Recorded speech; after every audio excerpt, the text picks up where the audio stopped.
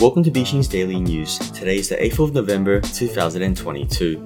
We'll be covering crypto state of the industry for October, Dirac's thoughts on Appchains, state of institutions in crypto, and an uptrend taking shape in crypto. Let's get to it. On October the 6th, Bybit and Nansen released the crypto state of the industry report for September 2022. The following are some of its contents. Over the course of the month, the crypto market has managed to recoup some early losses and ended the month for October with a positive 8% in return. In addition, this month has seen some major cryptocurrencies such as Bitcoin and Ether breaking through key resistance levels. For more information on how major cryptocurrencies are faring on a daily basis, check out Bybit Crypto Insights Daily Bits here. Meanwhile, this month has also earned the label Hacktober, with a number of hacks and exploits flooding the DeFi scene. DeFi lending protocols have lost millions of dollars from the oracle manipulation of liquid tokens. The 30-day correlation between Bitcoin and Nasdaq Composite, the index that represents the performance of technological companies, have dropped to a level last seen early this year. Extraordinarily low volatilities from Bitcoin and Ether in October has possibly led to the beginning of decoupling between equities and the cryptocurrency. However, a real decoupling entails a spurious correlation, as Bitcoin's correlation with equities historically fluctuated from a strong positive correlation at 0.94 to a strong negative correlation at minus 0.92. Since the positive correlation has remained for over 11 months, suggesting a decoupling hypothesis might not be accurate. With daily spot volume across centralized exchanges on a clear downtrend, open interest in terms of BTC and Ethereum have reached record highs in October. Despite open interest falling slightly due to record low liquidations triggered by BTC and Ethereum's recent breakout from key resistance levels, the elevated open interest might indicate a possible structural change in investors' trading practices. On this note, derivatives might start to take center stage as crypto trading is further aligned with the traditional equity markets. On November the 7th, KOL Dirac tweeted about whether Appchains make sense, and here are his main points. Appchains have been an emerging narrative, especially with the chatter around Unichain. However, do Appchains fundamentally make sense? I'll make a quick argument that the answer is no. Argument for Appchain is usually based on one of two ideas. 1. Sovereignty. Optimize layer 1 execution environment in order to best serve an app's needs, such as DEX swapping. 2. Collapsing externalities. Force things that used to negatively affect users, such as MEV, to be neutral. The focus that people support Unichain is on 1. Swap fees, 2. Transaction fees, 3. MEV hidden fees, taking each in turn.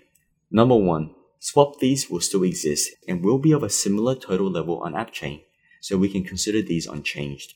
Number 2. Transaction fees are quoted at 23.5 BPS per trade on Ethereum.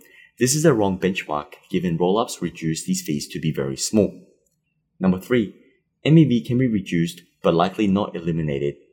The infrastructure will also be newer and less transparent. The MEV being captured by the native token holder does not benefit the end user, only the token holder. Now the argument against general Appchains, not just DEXs. 1. Appchains requires actual bridges and inherit all of the issues, unlike layer 2s which are trust-minimized bridges. Number 2. Lose composability. No more atomic transactions between different apps. Number 3. Lose scope. You are restricted to assets and use cases on your chain, else you have to make some other trade-off. Fragmented liquidity too. Number 4. Poor security. Using native token for security introduces reflexivity. As your app is used less, it becomes less secure. Number 5. May have to redevelop simple infrastructure like block explorers, dev tools, etc. Number 6. Centralization. Appchains will likely be decentralized validation but centralized upgrading, sequences for MBB. Finally, app-specific layer 3s often make more sense than Appchains layer 1s, many of the benefits with less trade-offs. On November the 7th, Peter Johnson, co-head of venture at Breven Howard Digital, shared data on institutions in the crypto world on Twitter. Here are the main takeaways. For years, the crypto community has been saying the institutions are coming, and for a long time, we were wrong. Now, in the depths of a bear market, it is becoming clear the institutions are indeed here.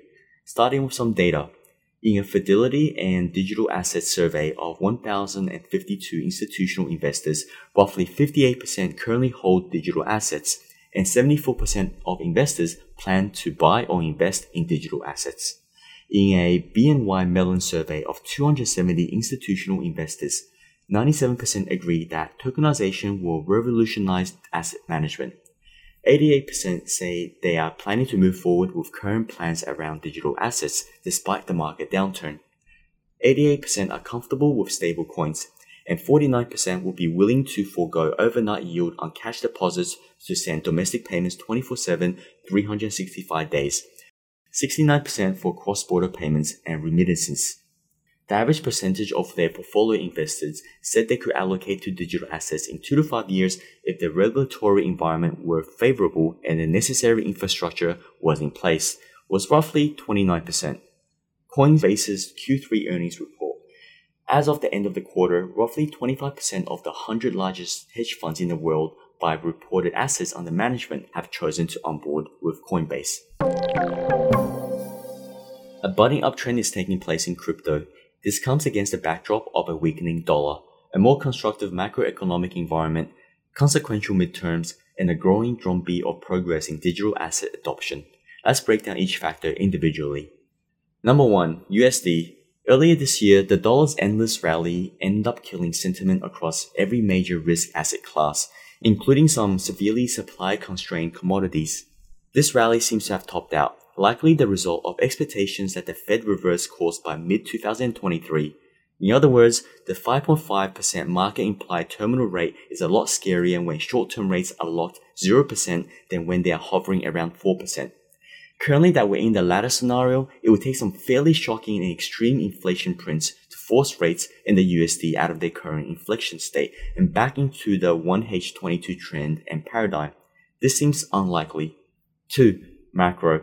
The sources of disruption which characterized early 2022 Russian-Ukraine supply chains and resource scarcity, etc., have reached a state of choppy equilibrium. In the absence of new geopolitical developments, a reduction in volatility should result in higher asset prices.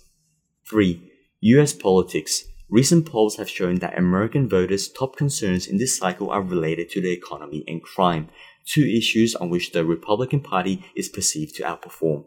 In the event that Republicans do manage to take back control of the legislation branch of government, it would seem unlikely that they usher in a new era of fiscal austerity. Indeed, we should expect a lean towards lower taxes, higher stimulus, and easier regulation. Similarly, we should expect a less adversarial environment in Washington for crypto, primarily because of the deadlock which will ensure as a result of different parties controlling the executive and legislative branches of government. Number 4. Micro. Without much fanfare, crypto is racking up adoption milestones that would have fueled spectacular rallies in the 2021 macro environment. Elon and Twitter is generating headlines, but Polygon seems to have quietly raked half of Web2 onto its network over the last 1.5 months. Most importantly, prices do not yet reflect the fact that the largest decentralized infrastructure platforms like MetaMask have adoption metrics in the low double-digit millions of users, but platforms with billions of users like Instagram lit up Web3 integration last year. The impact of this has yet to be felt, but as we've seen from previous cycles, strong adoption narratives can lead to parabolic rallies. Thus, the current risk-reward feels meaningfully asymmetrical.